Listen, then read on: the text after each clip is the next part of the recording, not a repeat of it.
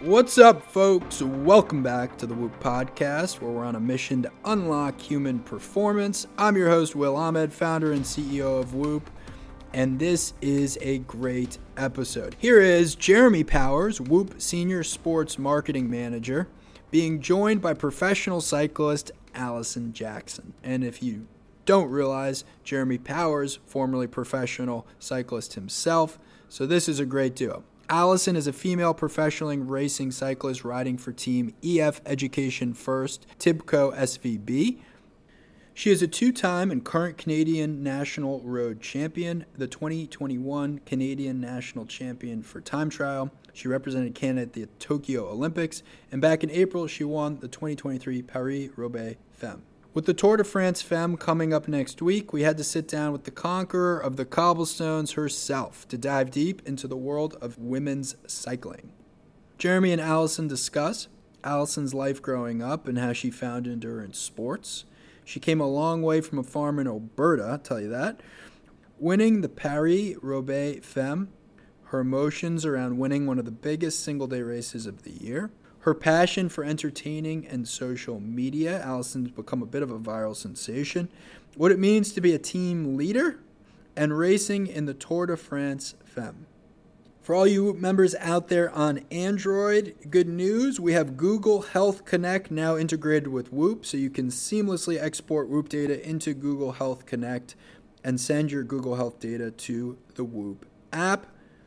And as a reminder, we also integrate with iOS, Apple Health Kit, so you can do that as well. If you're new to Whoop, you can use the code WILL at checkout and get a $60 credit on apparel and accessories. That's at whoop.com. If you have a question you want to see answered on the podcast, email us podcast@whoop.com or call us 508-443-4952. Without further ado, here are Jeremy Powers and Alison Jackson. All right, Alison, welcome to the Whoop Podcast. Thank you for being on. It's actually an honor to have you on. It really is. It's really cool to be able to sit here with you. And yeah, I've just been following along over the last couple of years, of course, on social media like many of us have. But for the Whoop Podcast listeners, I think we're going to need lay a little groundwork to be able to give a little context on who you are and where you came from. So if we can get the people up to speed with who you are a little bit and go push the Wayback Time Machine button to go back to the beginning. You grew up in Alberta in Canada, which is the upper west corner of the country, if I'm not mistaken. Is that right? Well, the furthest west. Yeah, I mean, it's still central because we got a lot of northern Canada still to go. I raced, actually, the Tour of Alberta many, many moons ago, which was a stage race in Alberta. So I got to tour Alberta myself. But yeah, can you bring us back to kind of how you grew up and how you got started and what your childhood was like a little bit? Yeah, Alberta is a beautiful province with the mountains. You know, we got Banff, we got Lake Louise, Jasper, beautiful places everyone hears about. That's not where I'm from. I'm from way much more east of that, flatlands where it gets flat, and where if your dog runs away, you can see them going the next day still. But yeah, just grew up small town, 4,000 people, farming town, grew up on a farm. Yeah, did a lot of farm chores growing up, riding a long bus ride to school. Definitely no cyclists in town. This is actually my next question, which is, and at some point you found endurance sports. Yeah, so I always just had a lot of outdoor energy as a kid, and I really wanted to be a farmer when I was younger, but I had a younger brother that my dad just really wanted to be the farmer. So then I kept being like, pick me, I want to go into the field, but that didn't happen. So instead, I just had all this outdoor energy that, my parents just put me in all the sports, because in a small town, when you're a sport kid, you end up playing all the sports so that you can have a team. I just grew up with just really, wanting to be the best at every sport that I was put in, beat the boys. Yeah. And then, did a lot of team sports, also did some gymnastics, was in ballet. Yeah. It wasn't really until I was in college that I got into any of the endurance sports, and also for totally different reasons. One of my life goals was to learn how to surf. So I'd started swimming all the time so that when the time came, I wouldn't die, but I could session the surf all day. And then I was doing this trek in the Himalayan mountains in India. So I had been doing some running training, like endurance stuff, because it's high mountain altitude up there. And then, after my first year of university, I came back to the farm. Someone who had been working for my dad had left we say Canadian Tire Special, which really is like a Walmart bike, just left at the house. And I was like, I'm going to ride it to town.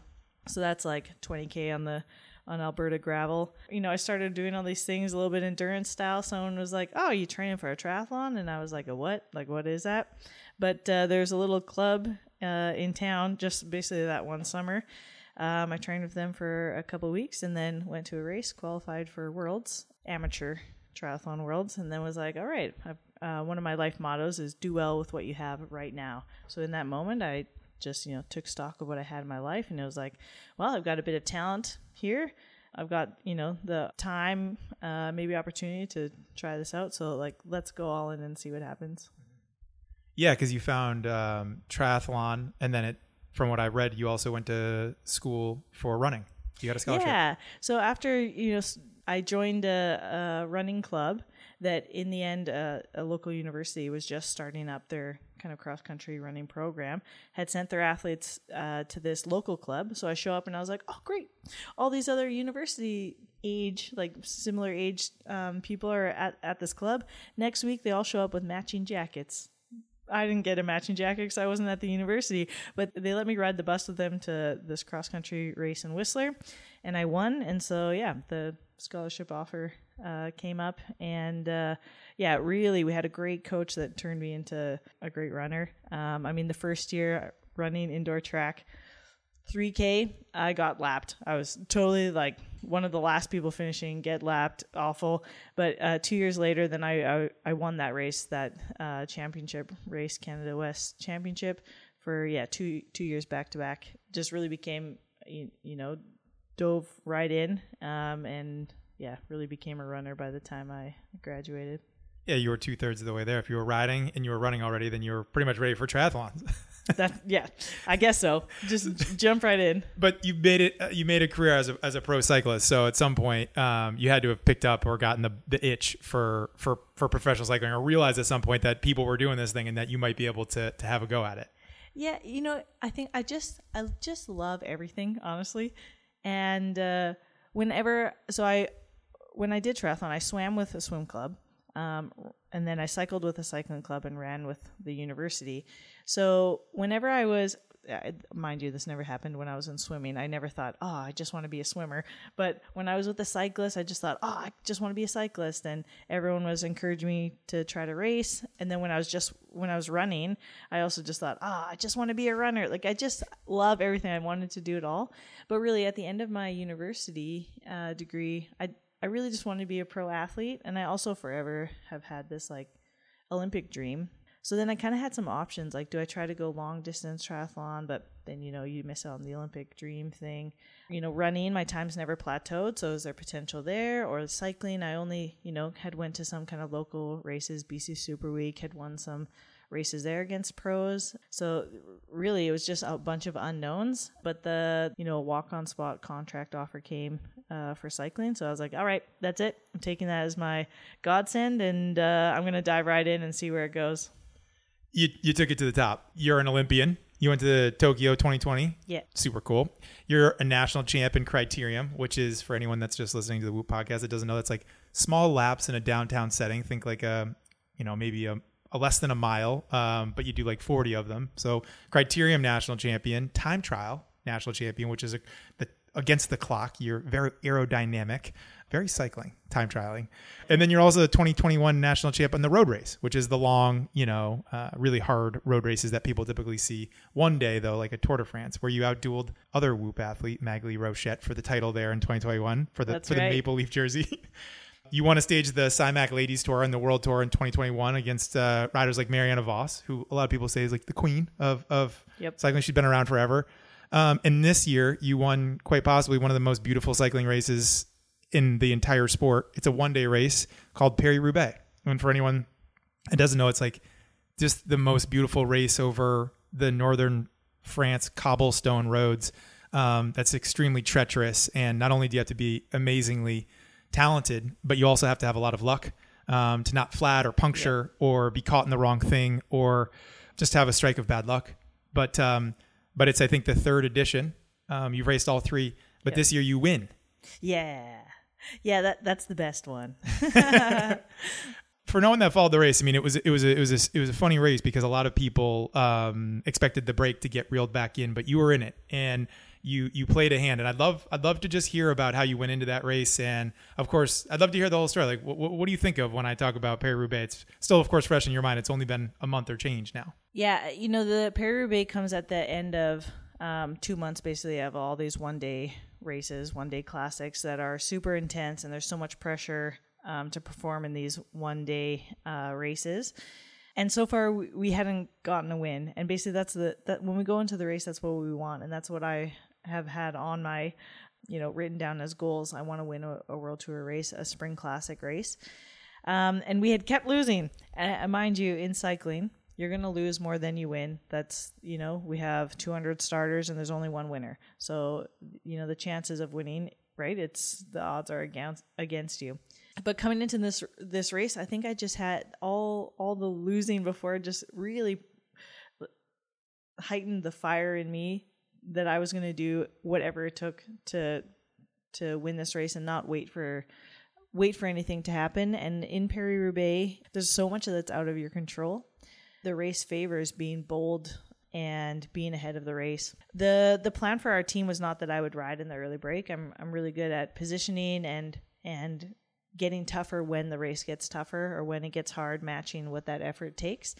But I just wanted to be in the action. So as, I was riding near the front, just watching how the race was sort of playing out and seeing that there's this big breakaway that was going away and then bridge to it. And that's, how the race was won. But so far in 3 editions of Paris-Roubaix, this is the longest one that we've had. And what was added was a really big lap before going into the cobbled sections. The years previous, we did these really short, fast laps where everyone's fighting for position to just stay safe and try to get to the cobbles first in like a clear position. This year, because of this like longer lap, I felt that the breakaway had a chance to at least get ahead. And when you can get ahead of and entering these cobblestones with a smaller group, it's so much less chaos. You really just get to take your time. You get to pick your line, and it will help you have better luck. Because this race, punctures, crashes are just, there's so many more that happen in this race than in other races just for how the parcours is. So anyway, we had a really big group. And I think with this race, because we don't have such a long history of seeing how this race plays out, then it's harder to predict. And so, okay, teams maybe weren't expecting that this kind of break would go, and also having, good riders in it. And I think the whole time when I found myself in the break, I decided this is the move. This is my play for the day. I'm going to see it through. I'm not going to, sit up or, try to play a game to save energy for the final. This is the tactic I've employed, and I'm going to go all in. So I really wrote, there's a lot of girls that, started sitting on, not riding. But I think for me, I kept riding through every time consistently. And I think by doing that, it showed by example that I believe that this could make it. And I think that helped other people believe, or like, oh, okay, like Alison, maybe she's the strongest one in the break, but she's riding it full. Maybe maybe there's something for us here too. And, other girls were getting frustrated too that some were sitting on. And I would just say, well, what is your play? What's your tactic? Because when you start thinking of what other people are doing, you really have to be your own best cheerleader. And that's for me. I just wanted to be in the action. I wanted to ride with heart and really try to take this to the final.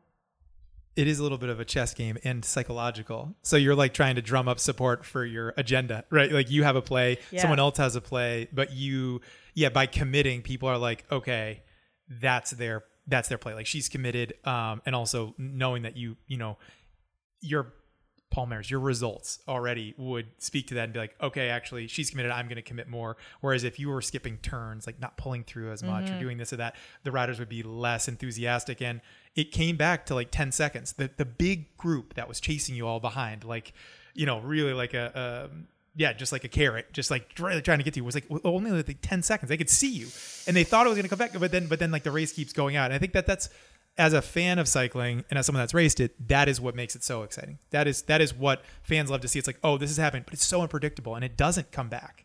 Yeah, and that's the thing about sport is you actually have to watch it. There'll be favorites of who will win or whatever, but we're out there for 4.5 hours and there's a lot happening in that time. And it's a storyline, and you got to tune in to watch the storyline and how it plays out. And also, sport is so exciting because there's upsets and there's underdogs that show up, and bad luck or off days happen to the who we think are the favorites, and so you got to tune in to watch, and that's why we love sport, and why it's such an entertainment for fans. And also, I think it takes being a talented rider. It takes, good training, all those things, but also for sure there's that luck and that game in cycling.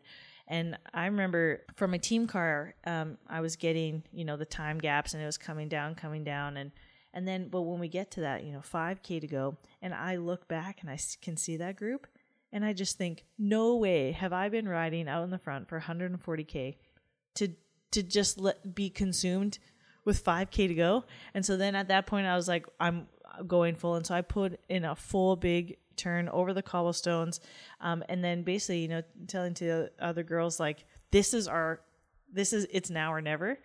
But what I think also happened was when you're the chase group and you're coming and you see that the time gap is coming down. And now you kind of assume, you know what pace that little break in front of you is holding, and you can match it, and you can, measure your effort of, okay, we've caught them. But the thing is, we changed pace. So now we're in the front. We're actually started going harder. So, and you don't, as a group behind, you don't know that's happening. You can't see the pace pick up, but that gap is going out and out and out. And now there's trying to play the tactical game of, saving it for the sprint, and us in the front group, we're just, all we want is to make it to the final. Because for any one of those girls in that break, even if we're top 10 in a Paris-Roubaix, that's a huge result. And so I think that's what just kept us motivated. There's 3 of us that were really 3 or 4 of us that really wanted to pull through, picked up that pace, and then that's just how racing goes. And what made the difference then for us to keep our gap and to get into the velodrome just with the small group. You won. I sure did. I watched, and I think the coolest thing for me is that, we're talking to someone that's not just a great cyclist and a great athlete and a great person, but also someone that's also a great entertainer. You know what? I've said this in other interviews and stuff, that I'm an entertainer. But what I love about being on the bike is that it's entertainment. And when you can watch athletes who really spice up the race or whatever, like, you love it, you want to watch that, and I admire athletes that are like that, and that's who I want to be on the bike. But I'm absolutely the entertainer off the bike. I've been like that since I was a kid, always, at the birthday parties, like, I'm the one that's like putting on the charades or the show for everyone else. I just want everyone to have a good time. So that's me through and through.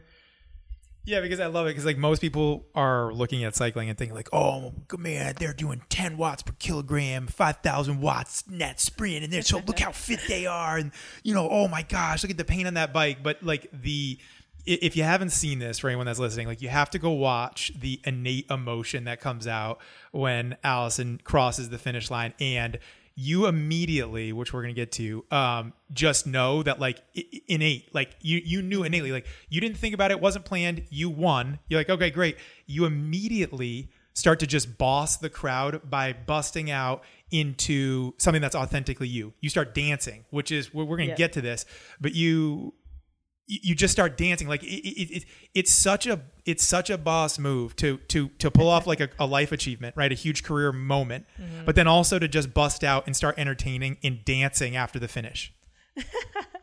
It's also funny. People ask like, "Oh, did you plan that?" Well, no, but honestly, I am so enthusiastic. That's what's going to come out of me. I am so excited for achieving this thing, and it's so cool. And how else do you express yourself? I really had few words. I just had dance moves. I texted all my friends in like a group chat. Like a bunch of my friends and I are in a group chat. They're all cyclists or ex-cyclists, and I said, "This is the biggest personality in our sport right now." Well, yeah, thanks. I said that because I think like if you look back and you say like, "Oh, Peter Sagan used to like really be a crowd entertainer," or you look back at some of these athletes that have really not just been great cyclists, but have also like taken the sport to a place that's bigger than the sport itself. Cycling is kind of a funny group. People that are fans, but they have to become a fan for a long time. This is something that, anyone could watch and be like, that's so cool that they raced over these like cobblestone roads. And then, someone that started, everyone that when they lined up had an opportunity to win that race. They really did. Yep. But through the chess and through the good luck and through the fortune and through excellent training and all of this, and then just to have this come out like that, and for you to be able to take it past just that you won the race and to be able to entertain people, I think it's really cool. Well, I love sharing my joy with others. And I remember when I first I started following these basically it's like on YouTube, like these little dance classes, and it's so funny. And I loved it. I had such a good time. And then I was like to my teammates, like, "Hey, I'm just going to do this little dance thing." And then trying to get people to join in. And at first, like everyone just like, no one wanted to join me, but everyone wanted to watch. And what I think from that point, it's like, when you see someone loving their life and having so much joy in what they're doing, you want to be around it, or you want to be a part of it somehow. And it also like, it gives off just a great energy to others. And then, and so basically I just like kept doing it, and then teammates started joining in. And then, it's also like something, I think dance, like in North America too, we're pretty awkward in general, but also I think we think too much about ourselves. Don't want to look silly or whatever, and that doesn't matter to me. It goes out the window, because when you have such a good time, who cares? It's really just about like the joy of the thing. But what I love is that I think who I am and how I present myself as a cyclist, I love how it can bridge the gap between more than just people who love cycling, people who love sport, or people who just love seeing something funny or seeing something interesting, or someone really enjoying what they do. And also what I love is that there's something for the whole family, basically. Kids or maybe there's one partner that's really into cycling and someone is not, but then they know who I am. They know my name because of these like silly things that I do. So yeah, I really love what it is doing to the sport. And honestly, yeah, I'm a big personality. And then also, by winning this race, it's kind of all these things that come together to be like, now we know the name Alison Jackson. But really in the women's peloton, there are so many great stories. And I think it's because as our sport is developing, when I started, like we had to work and ride bikes, and so many athletes, female athletes, have a full education, or they're doctors, or they've had other careers almost, and then transitioned fully into cycling. So there are some great characters out there, but I think we gotta help them pull out those storylines, And how I do it for myself is just very overt, and I love sharing it with others. Like I love interacting with my fans when people make comments on posts and stuff. I just love sharing my joy. I definitely want to talk about the social media queen that you are on the web right now. I just wanted to ask one more question about Paris-Roubaix. We talk a lot at Whoop about people being really like care a lot about things like themselves. They're trying to like get a little bit more from themselves, or they're trying to have a balance point in their life, or they're trying to learn something about themselves. They're trying to find 1% here as like a top athlete. You might be looking for like if I do this thing for my sleep routine, I'll sleep better, or when I'm on the road, this thing really affects me or whatever. But I look at top like people that would, look at something like this, or they have a team of people that would care about these types of things, like whatever it is. Like for some reason you care about the details.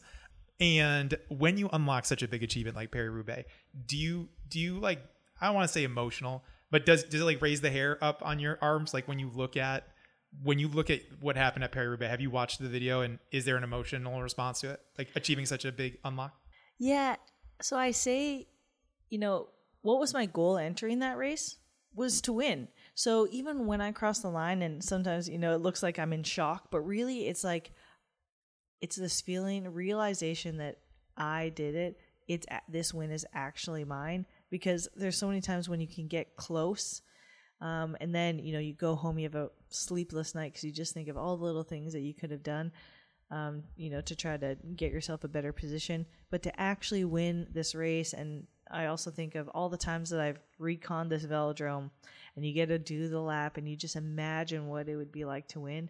So to make a dream really come true, it is absolutely just like a wonderful feeling, and something that in the weeks post the race, I just really soaking up the atmosphere, the fans, my family, the people, my team, everyone involved wanting to congratulate me, just soaking that totally deep into my bones, because, will I have this moment again? I don't know. But and athletes it's so easy for us to already look ahead to the next event, start setting new goals.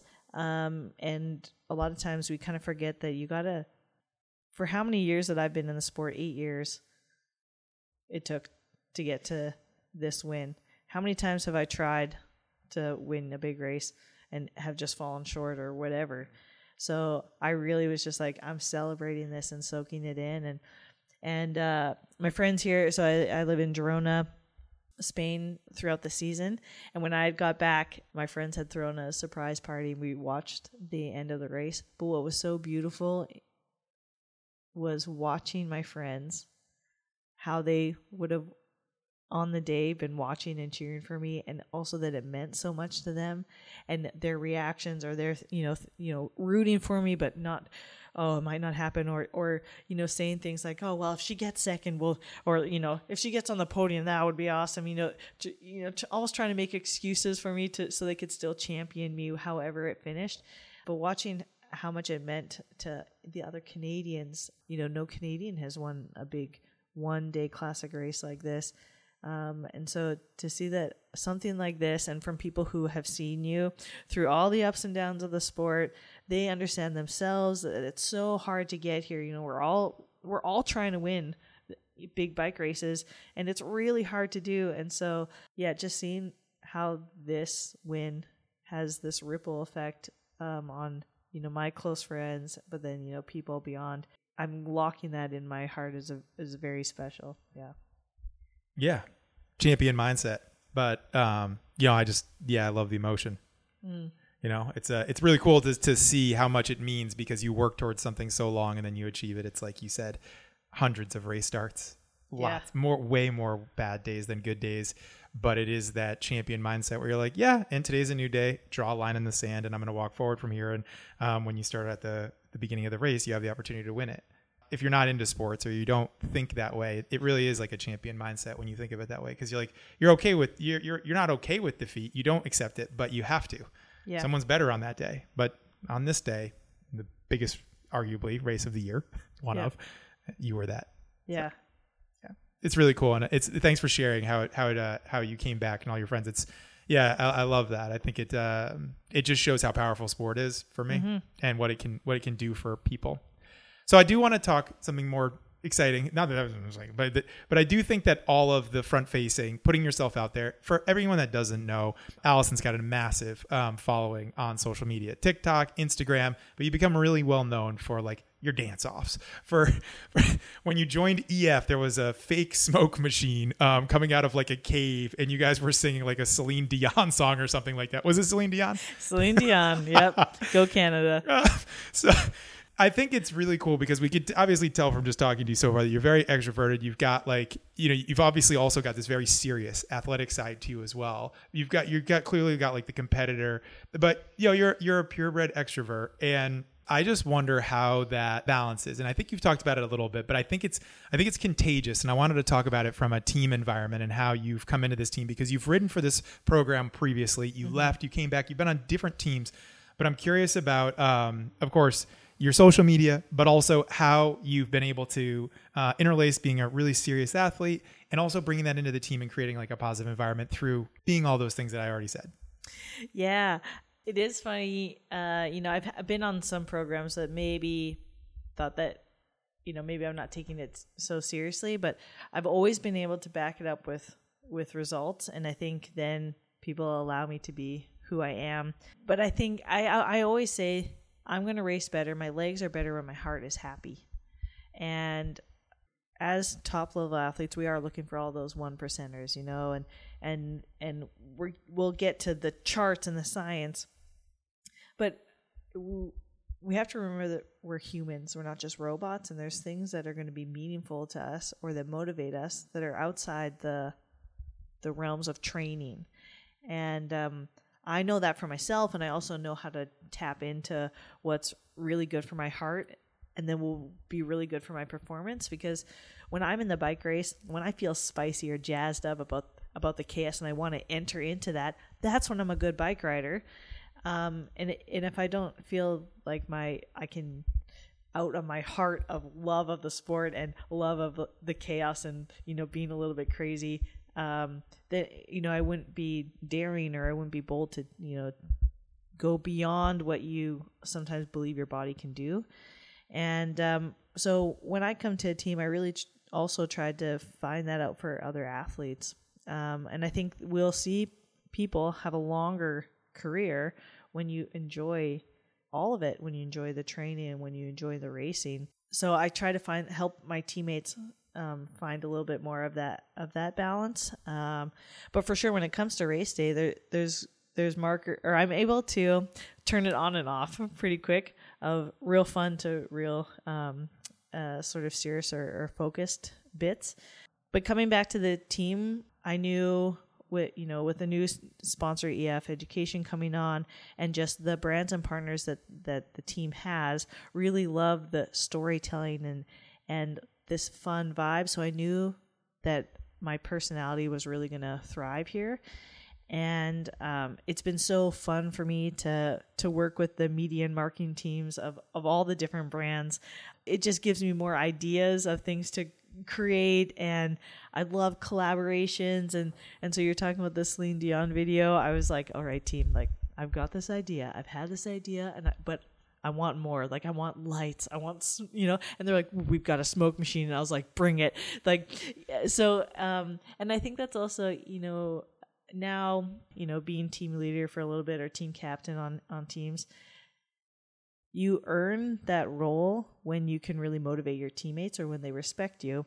And I do that on the bike, but also off the bike. It really matters if off the bike, if your teammates trust you, if they want to champion you, then that's an environment and a team that's going to perform well in races. If I can help people enjoy their life more, enjoy bike racing more, and also recognize that what we do is such a special, beautiful thing, that later when they look back on it, to just know that it was such a rich time and that they really, lived it in the best way, that's just what I want for everyone.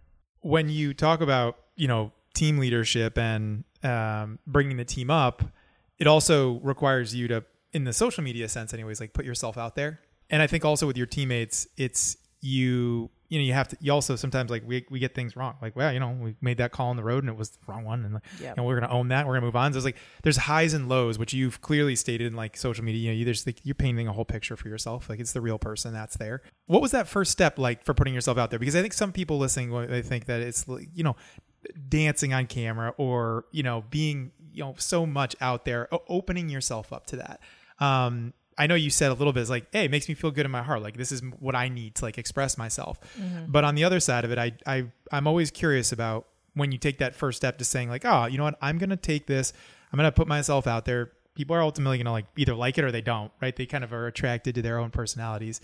So I think my question is around, how does it, there's going to be days that are better than others. There's going to be things that like slam or don't. How do you deal with that? And what is your mindset around like, good race, bad race, good TikTok or Instagram video, or, there's just a lot of like negativity in the air around these things. How do you overcome that? It's a big part of kind of our culture today is like people are, it's really easy to just hop on and say things that are negative or to this or that. So I was just wondering, because you have truly like more so than any other cyclist that I know, put yourself out there on social media to be, I think in a very positive way, 97, 8, 9% of the time.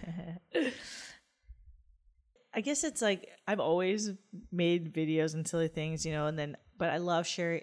Like for me, really when I started sharing things on Instagram or a little more like dance or storytelling was during the pandemic.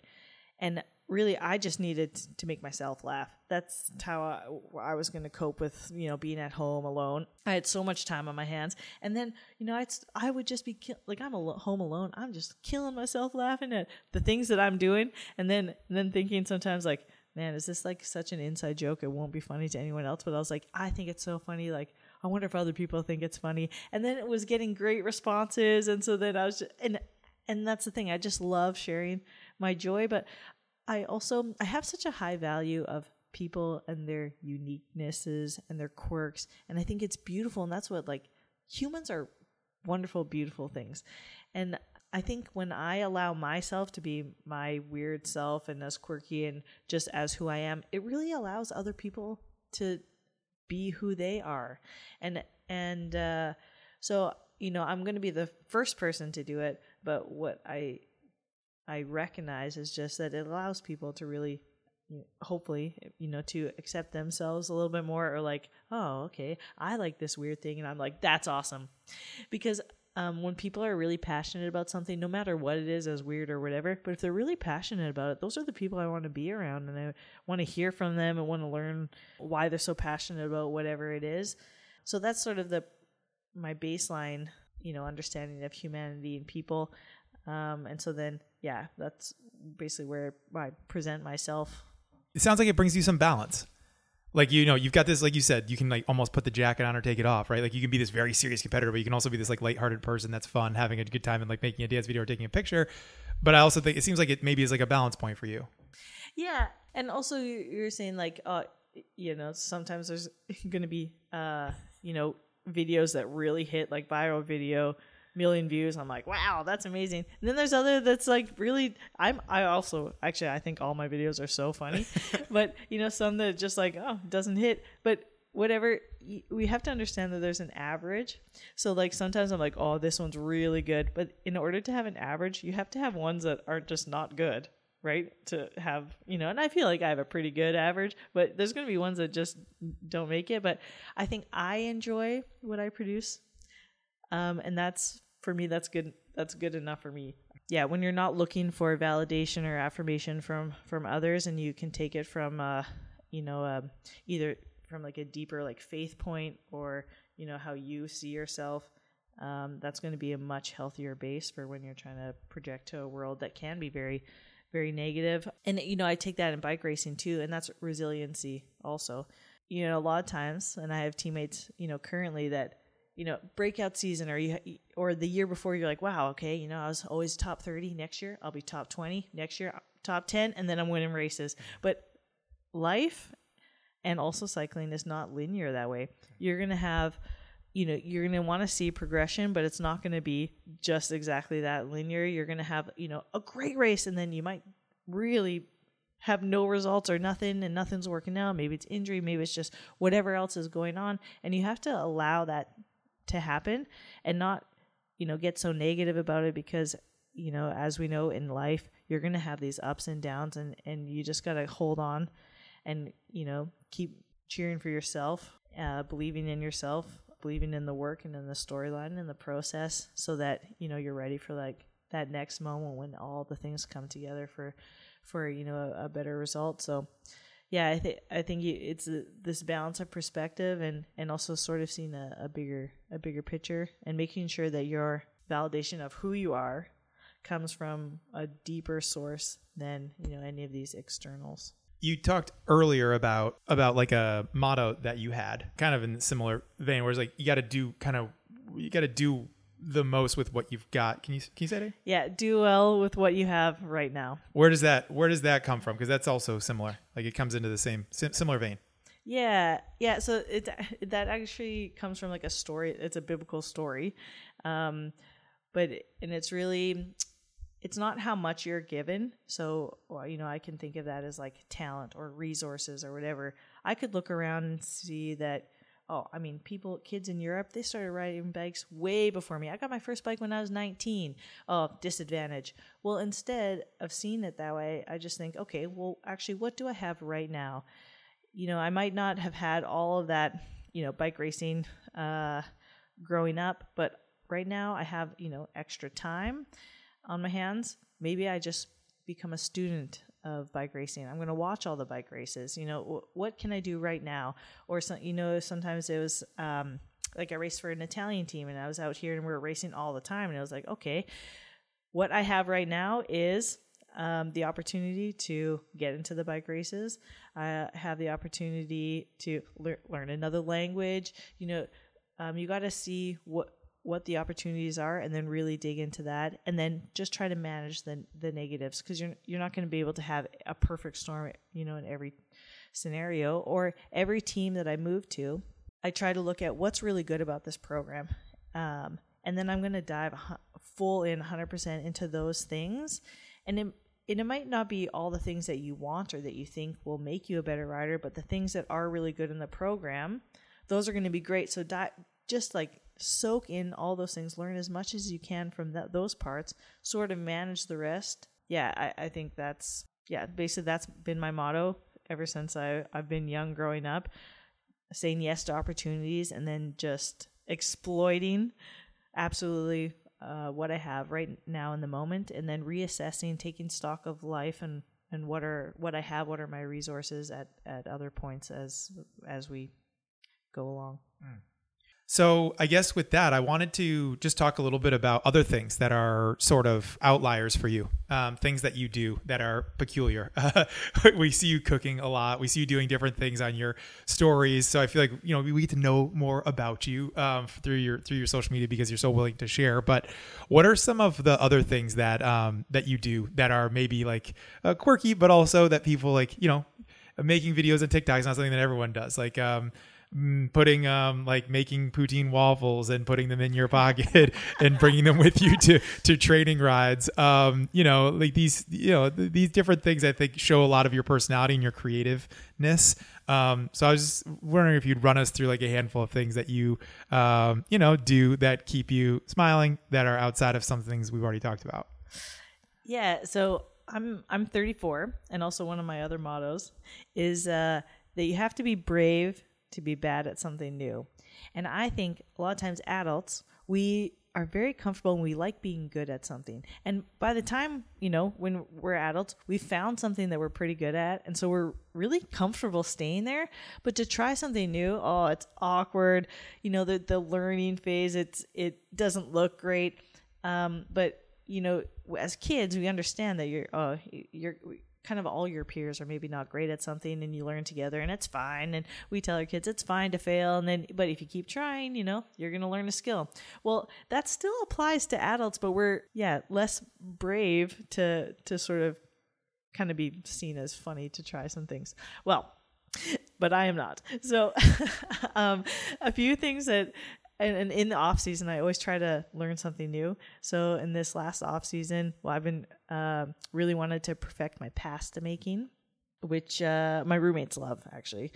Then I have my sister's family. They're really into golf, and my nephews, who are 4 and 6, they've been hitting the golf course, and I've been watching, and I'm like, you know what? If I ever go golfing with them, I am absolutely going to lose, but I can't let that happen. So now I have a little putting green in my house on my patio that we're actually looking at it right now, that I pull out to practice just so that I make sure that I win.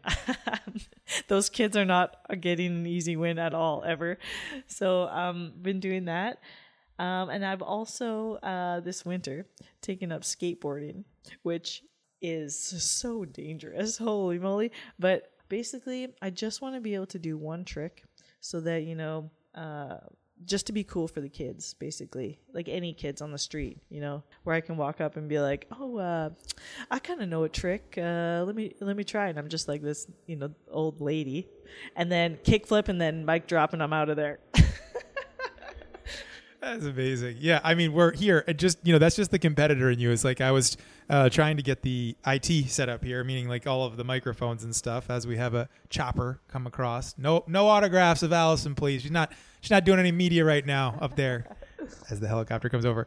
No, it's just the champion mindset. You just like, you're like, you're not going to let your nephews or your nieces they're not going to let them take the win. You're going to be practicing in your off time, getting these putts right, so that when you show up to mini golf, you smash them. That's 100% right. I actually remember so I love my nieces and nephews, mostly because they're about the only people that match my energy. But I remember my oldest nephew when he was 3.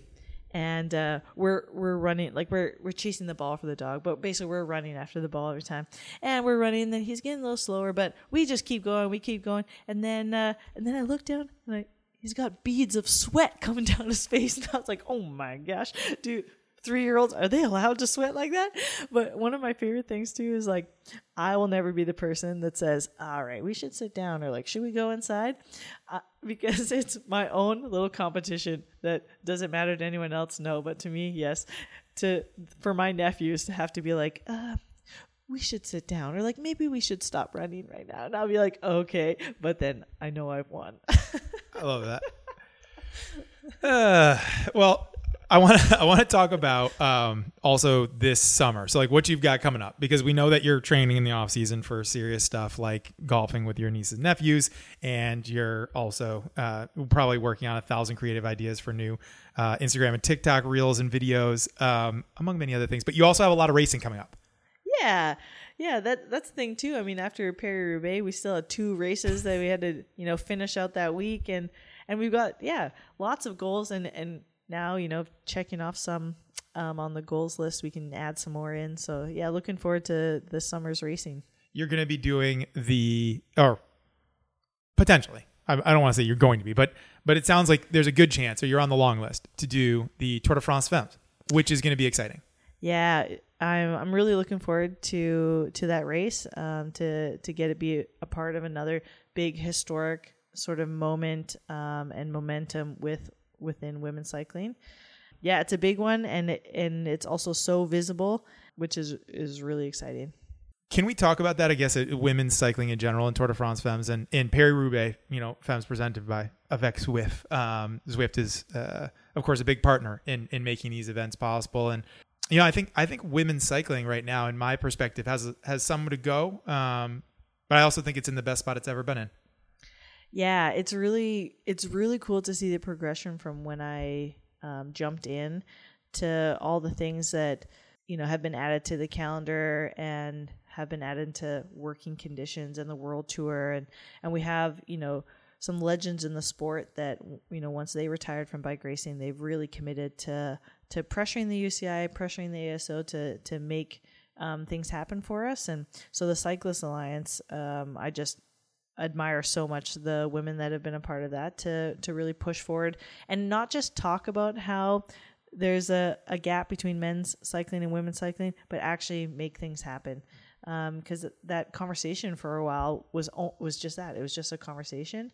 But we have fans that, they'll find that very obscure like Twitter feed or like whatever, camera that's in the caravan that you really can't see anything in the race, but people are, fans really want to see what's happening. And so we also have, the fans to thank for really pressuring organizations to show the races. Yeah, so it is a really exciting time when we have, the Tour de France, which as a Canadian, I say I'm a professional cyclist, and people will say, oh, so do you go to the Olympics?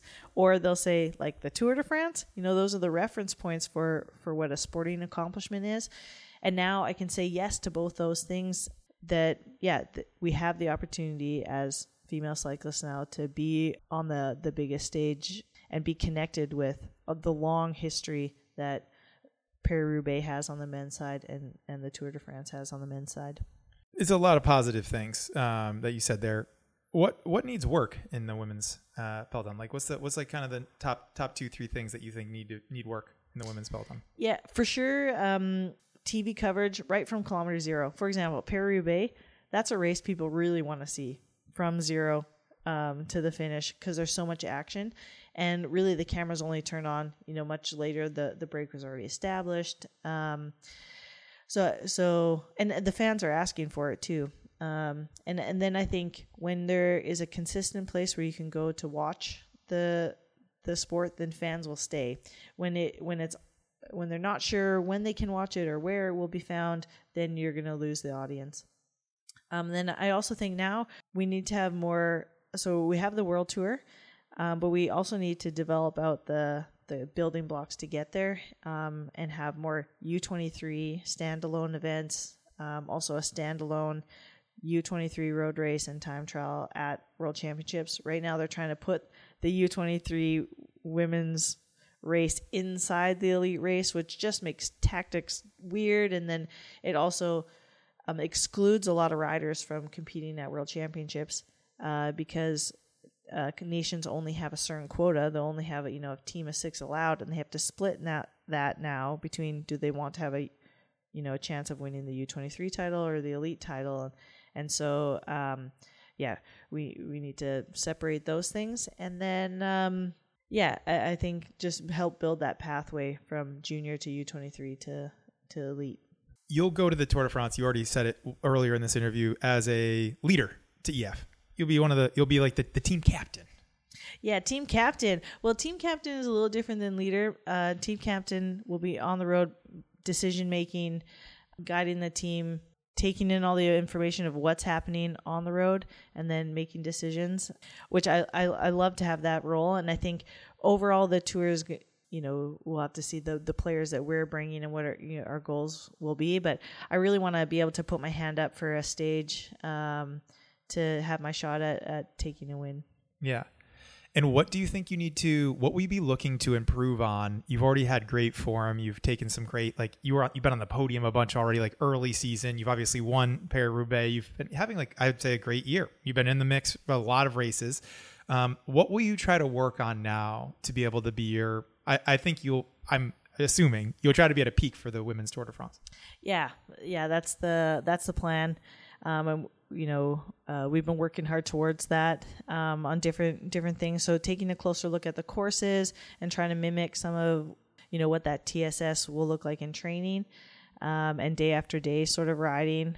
Yeah, and when we get into stage racing, it's like I'm a really good one day classics rider. So this will take a little bit more training, sort of that fatigue resistance going into it, which makes training not as fun. It's very hard, but we do that for the hope of glory later.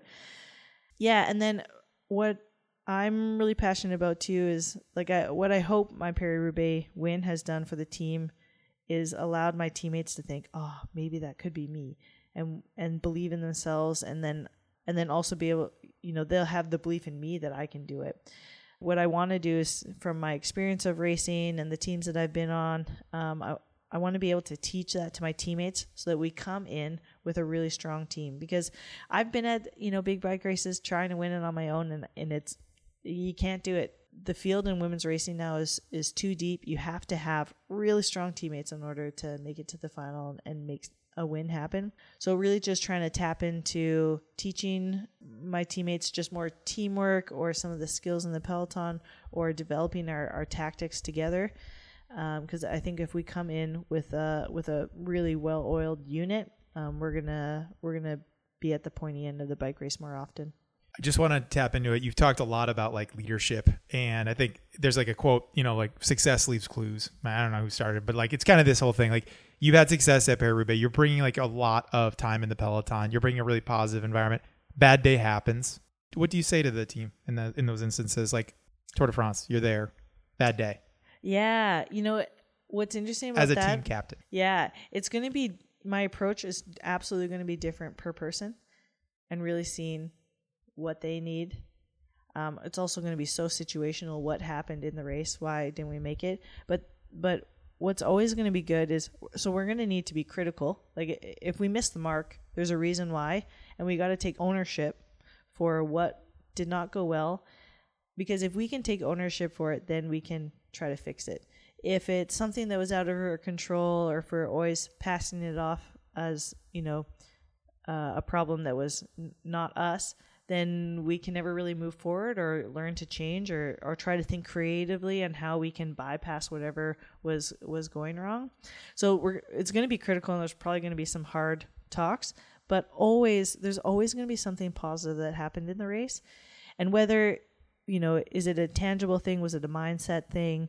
Was there some small part in the race? We really need to be able to take moments and celebrate the small wins to just keep ourselves going.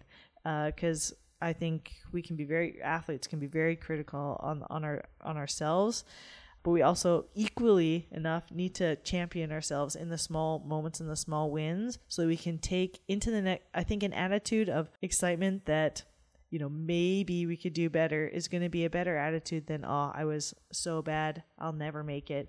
Because with that attitude, then already, you're not going to make it. You have to think, but what if I can? Yeah, I always would say it to myself, like every day is a great day with the right mindset, right?